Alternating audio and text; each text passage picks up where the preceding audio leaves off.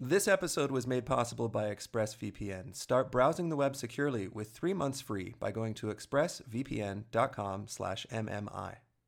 On this episode of Meet My Inspiration, I welcome Frida Liu and Heidi Kwa. Frida and Heidi are both based in Kuala Lumpur, Malaysia. Frida Liu is a broadcaster, author, speaker, and coach. She has been the host of a business-focused radio show on BFM 89.9 for more than 10 years, and she has conducted over 5,000 interviews. She is also quite an inspiring person in her own right. Frida chose to speak with Heidi for Meet My Inspiration, as Heidi is someone that has not only inspired her, but also helped her to understand how we should all define success on our own terms. Heidi Kwa is the founder and director at Refuge for the Refugees, which is a nonprofit organization that seeks to raise awareness regarding the status of refugees in Malaysia, as well as provide education for refugee children. Heidi started her organization when she was just 18 years old, and over the past few years, she has spoken and trained at over 100 events across the globe. Heidi has even been awarded the Young Leaders Award by Queen Elizabeth for her work with refugees. And now, please welcome Frida Liu and Heidi Kwa. Hi, my name is Frida Liu. When I was asked to feature someone in this Meet My Inspiration feature, I was stumped. There are plenty of people who inspire me, from Ariana Huffington to Jennifer Lopez. Fortunately, the search wasn't that long, as right here in Malaysia, there's one lady I highly admire, mostly because she started her journey at 18. When I was 18, trust you me, I was on a different trajectory. Or at 18, for most people, if you actually know where you're going, right? So I'm here with Heidi Kwa. A little bit about Heidi. She was presented with the Queen's Young Leaders Award in 2017 for her work to champion and support refugees. And you're asking which queen? It's Queen Elizabeth II. She founded Refuge for the Refugees, which raises awareness of the status of refugees in Malaysia and provides education for refugee children. Of course, her journey has changed quite a fair bit since 18. She's a ripe old age of 26. But maybe we should just get a little bit of a history on how you got started on this journey, Heidi. No, thank you so much, Frida, for having me. It means so much. So how I really got started was I went to a Sekolah Menengah government school here in Malaysia, and we were your typical PJ kid, right? And I think one of my earliest memory was just being in secondary school and my closest circle of friends, with debates and public speakers and cheerleaders and people who represented the school in one way or another. And these kids were all outspoken, right? So every day after school, we'll gather around our table with our syrup bandung ice and nasi lemak and just talk about what's happening in today's world. Obviously, these debaters and public speakers have plenty of opinions about what's happening, and the conversation will always get really heated, and it always ends up to be like, oh, you know what, this is what the government isn't doing enough, this is what organizations are not doing enough, this is what the public are not doing enough, and it's always about what people are not doing enough. And suddenly, one day, I started thinking, like, who am I pointing fingers when I'm not doing anything except shaking my leg and eating nasi lemak by the table? So what can I do about it, right? What's my role in this bigger puzzle? And that's really how the journey got started. Long story short, right after I ended secondary school, I had about 4 months before I started college. And that's when I decided, like, hey, I'm going to do something more productive and meaningful with my time. So I asked around and I found out about a refugee school in the heart of KL that needed help, needed volunteer teachers. So I went, I signed on, I volunteer. And obviously I went with the whole perspective of, I am here to give and contribute. I am here to make a difference. I'm here to change lives. But little did I know that it was the complete opposite. I went in thinking that, like, I had this wealth of experience and knowledge to give. But these kids, the community, the refugee community that I met, taught me so much more in return. They challenged me in terms of, how I approach life, how I approach the opportunities given to me. They got me thinking about my privilege.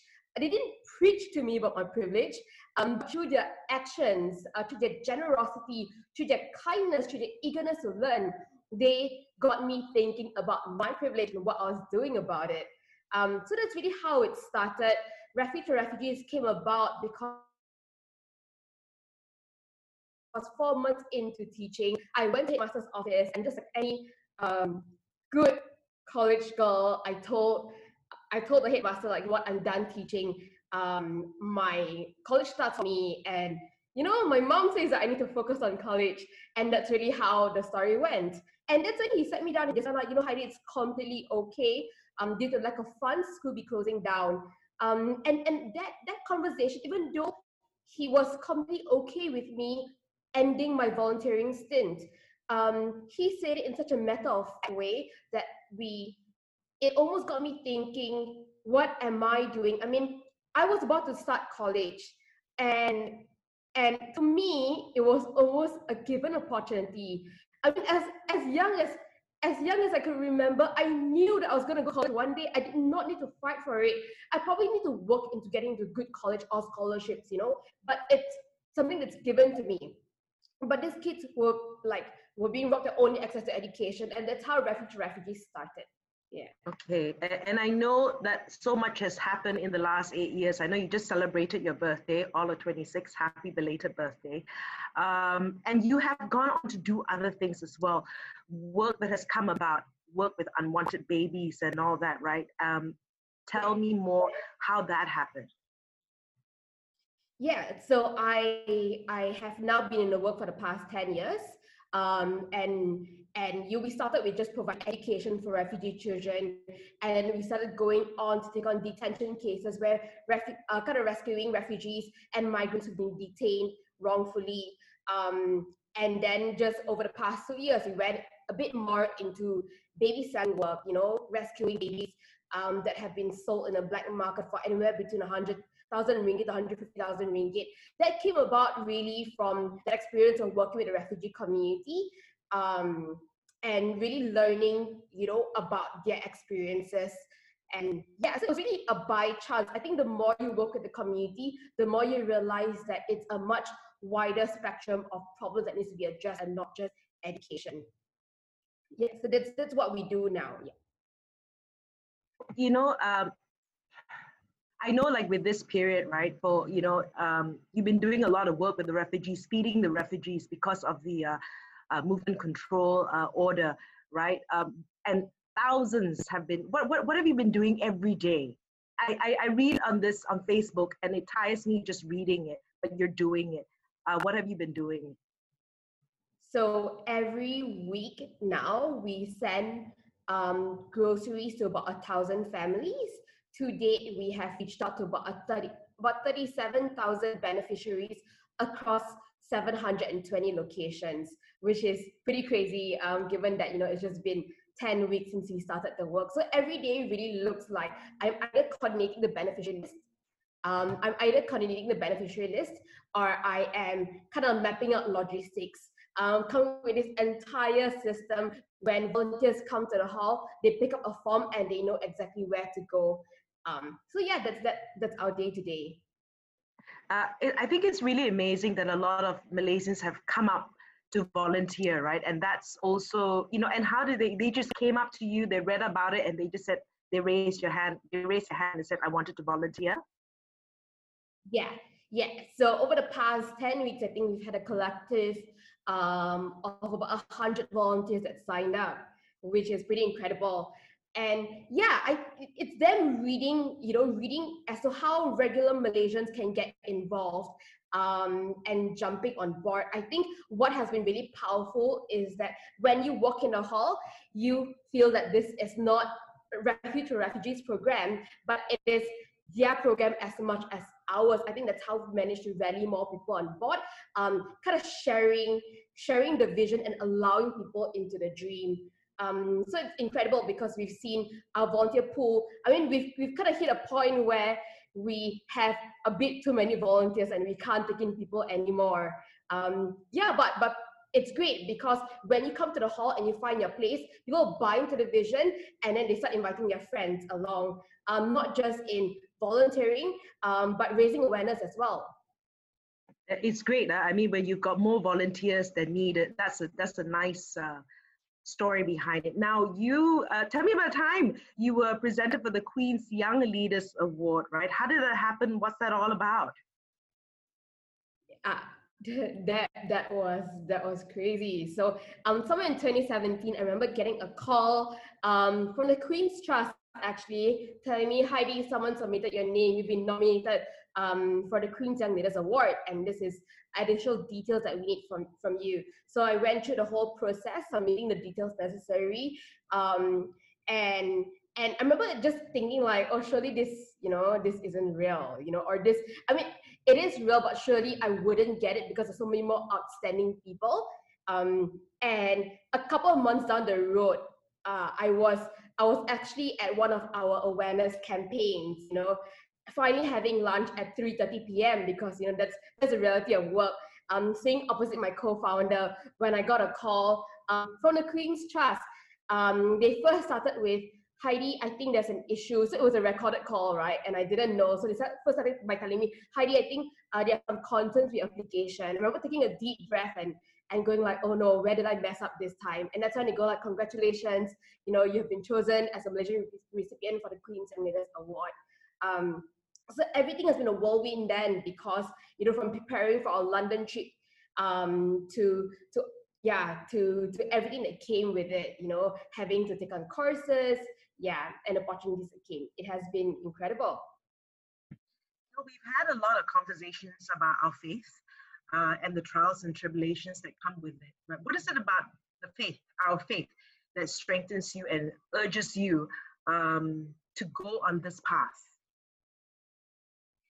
Yeah, I think it's just understanding that we can only love because we've first been loved.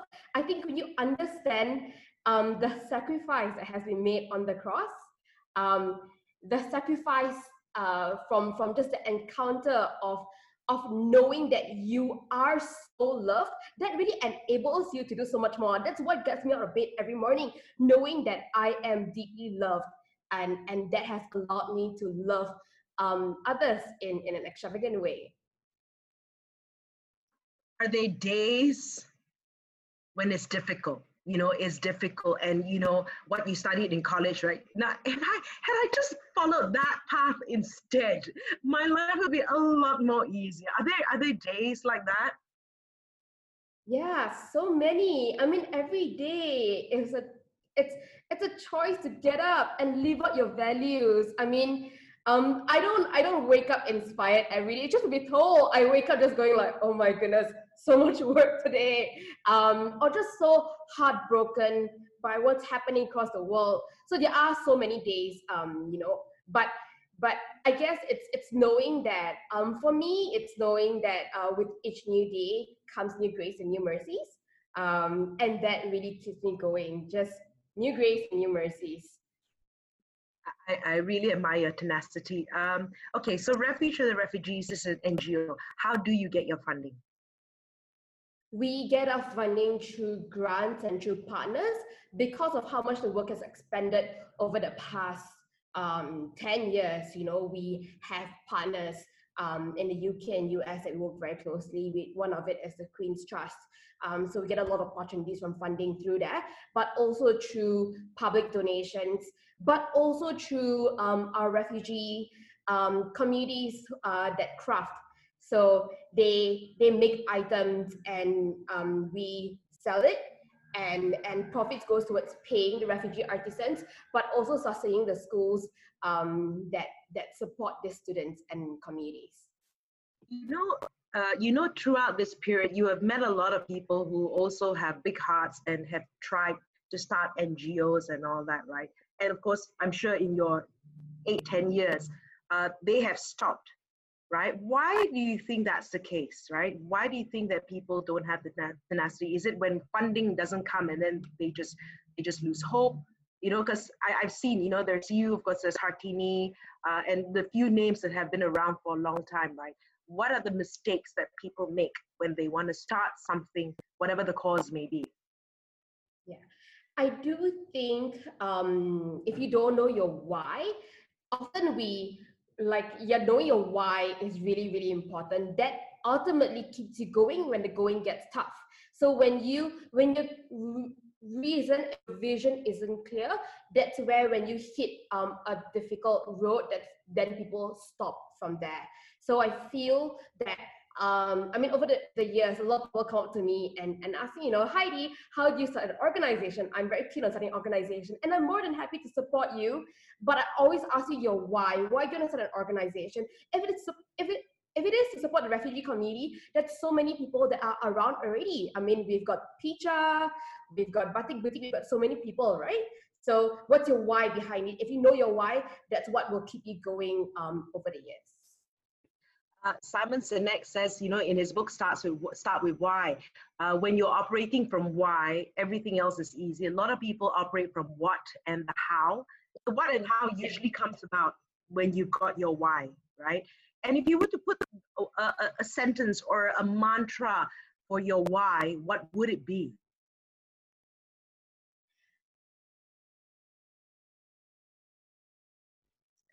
I think my why, I mean, if this makes sense, my why would always be, or what drives me is to be somebody who makes everybody feel like a somebody. So no matter what I do, no matter what areas of work, whether it's refugees or migrants or baby selling or human rights, across it all, is to see the person. And that's my why, to see the person, to humanize their story. So you were saying that, whether it's refugees or unwanted babies and all that, right? We always, and when something else comes along, right? Is there, is there too much that you can do? I mean, should you just stay focused on refugees? Because I know that case though with the unwanted babies, you started on that path because of someone you knew. Is there also so much as, you're boiling the ocean, trying to boil the ocean, doing too much? Is that also a concern?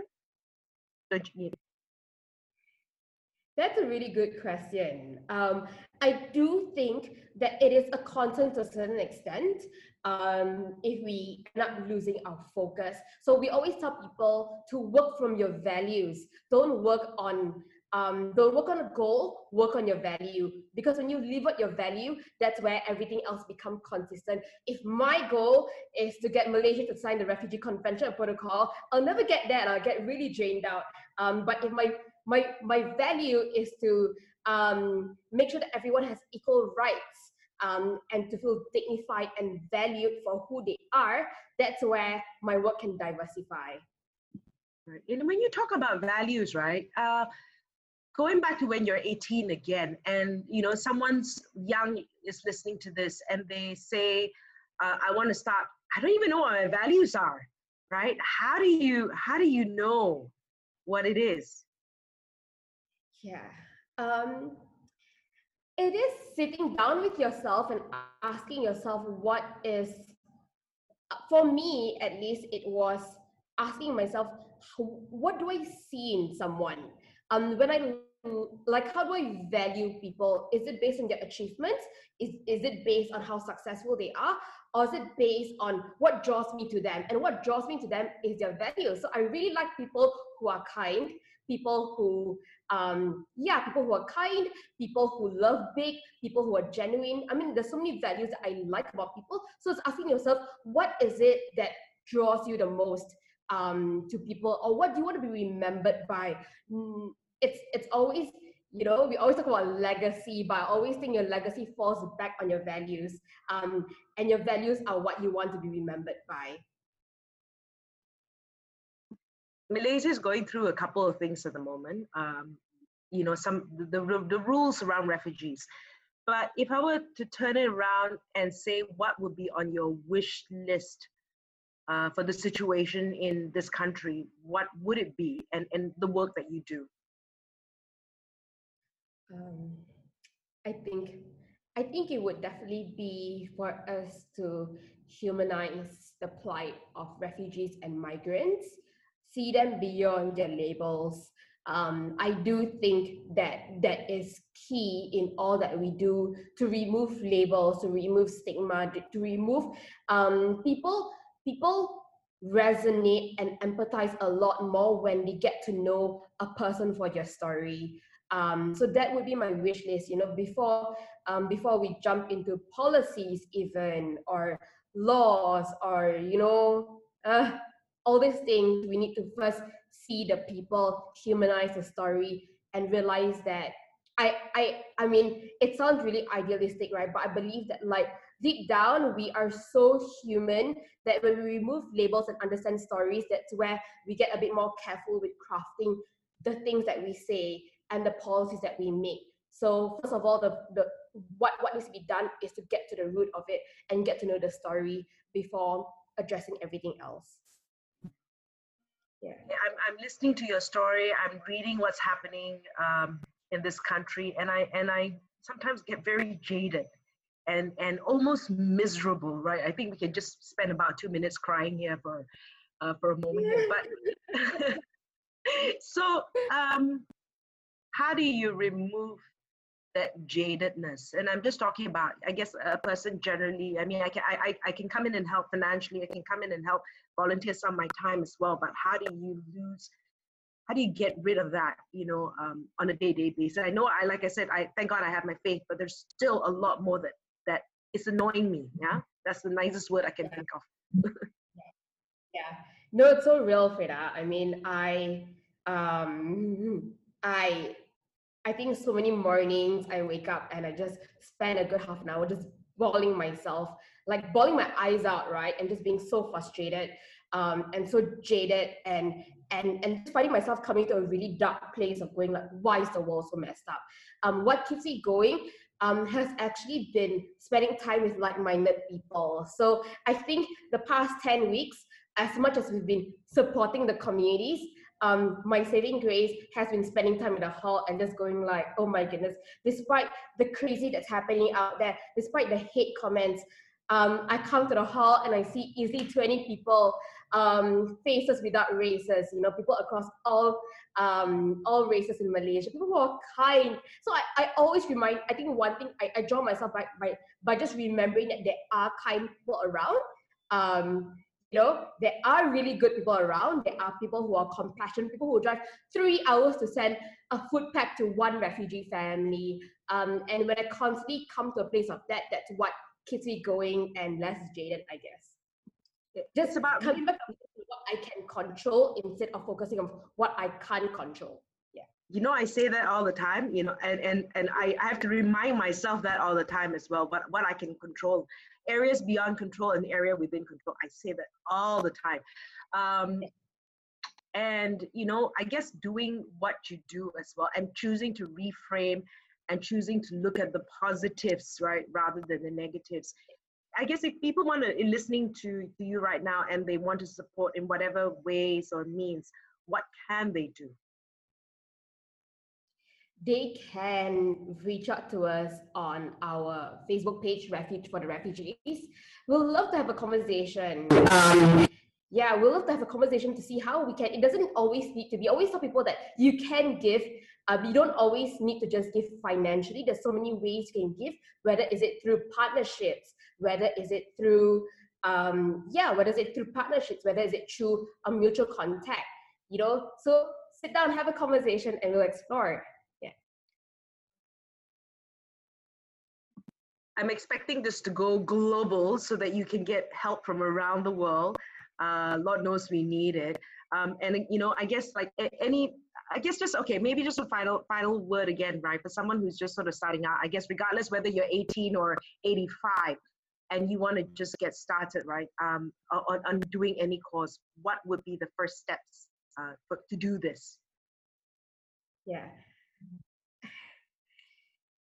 I always tell people, so people always ask me, Heidi, what is it that you need to have to get started, right? Is it connections? Is it network? Is it a lot of money?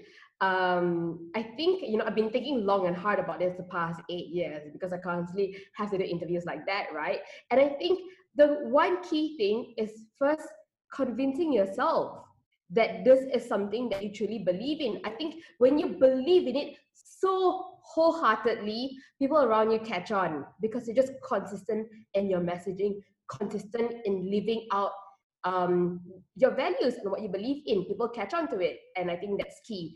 That's why when you go to stores, the best salespeople are the people that you know are fully invested in the product. That's when you get sold, right? Because you first need to start believing in it first. What was it? I always say your vibe attracts your tribe, right? You know, if you have it, they'll be attracted to you and they'll just come to you as well. You know, Heidi, thank you so much for your time. I'm so glad we caught up and had a chat apart from WhatsApps and, you know, Facebook messages, and just to find out what's going on. Thank you for the work that you do. You are an inspiration to me, because I'm just saying, you know, there are lots of people that I do admire, but to have started this at 18 and to still, you know, be chugging along and still doing this and doing more. Thank you so much for your time. So Heidi Kwa, Refuge for the Refugees. I'm Frida Liu.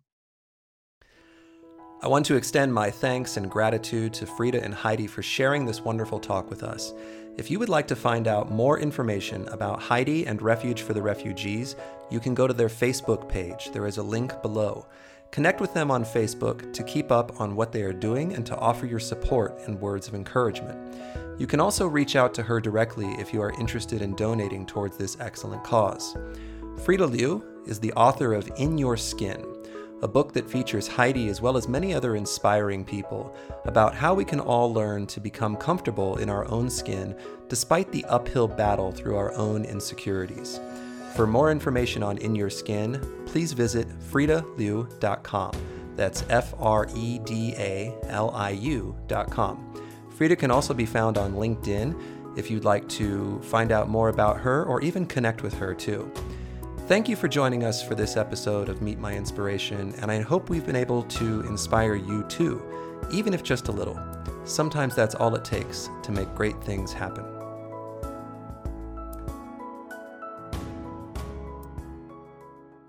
Using the internet without ExpressVPN is like broadcasting to the world everything you do online. Here's how to protect yourself and get 3 months for free. Did you know that your internet service provider knows every single website you visit? And what's worse is they can sell this information to ad companies and tech giants who will use your data to target you.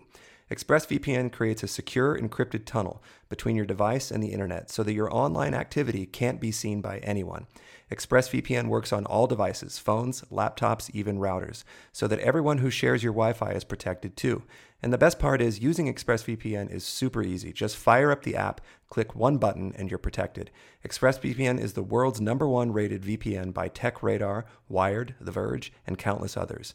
So if you believe your online activity is your business, secure yourself by visiting expressvpn.com/MMI, and you can get an extra 3 months for free. That's expressvpn.com/MMI.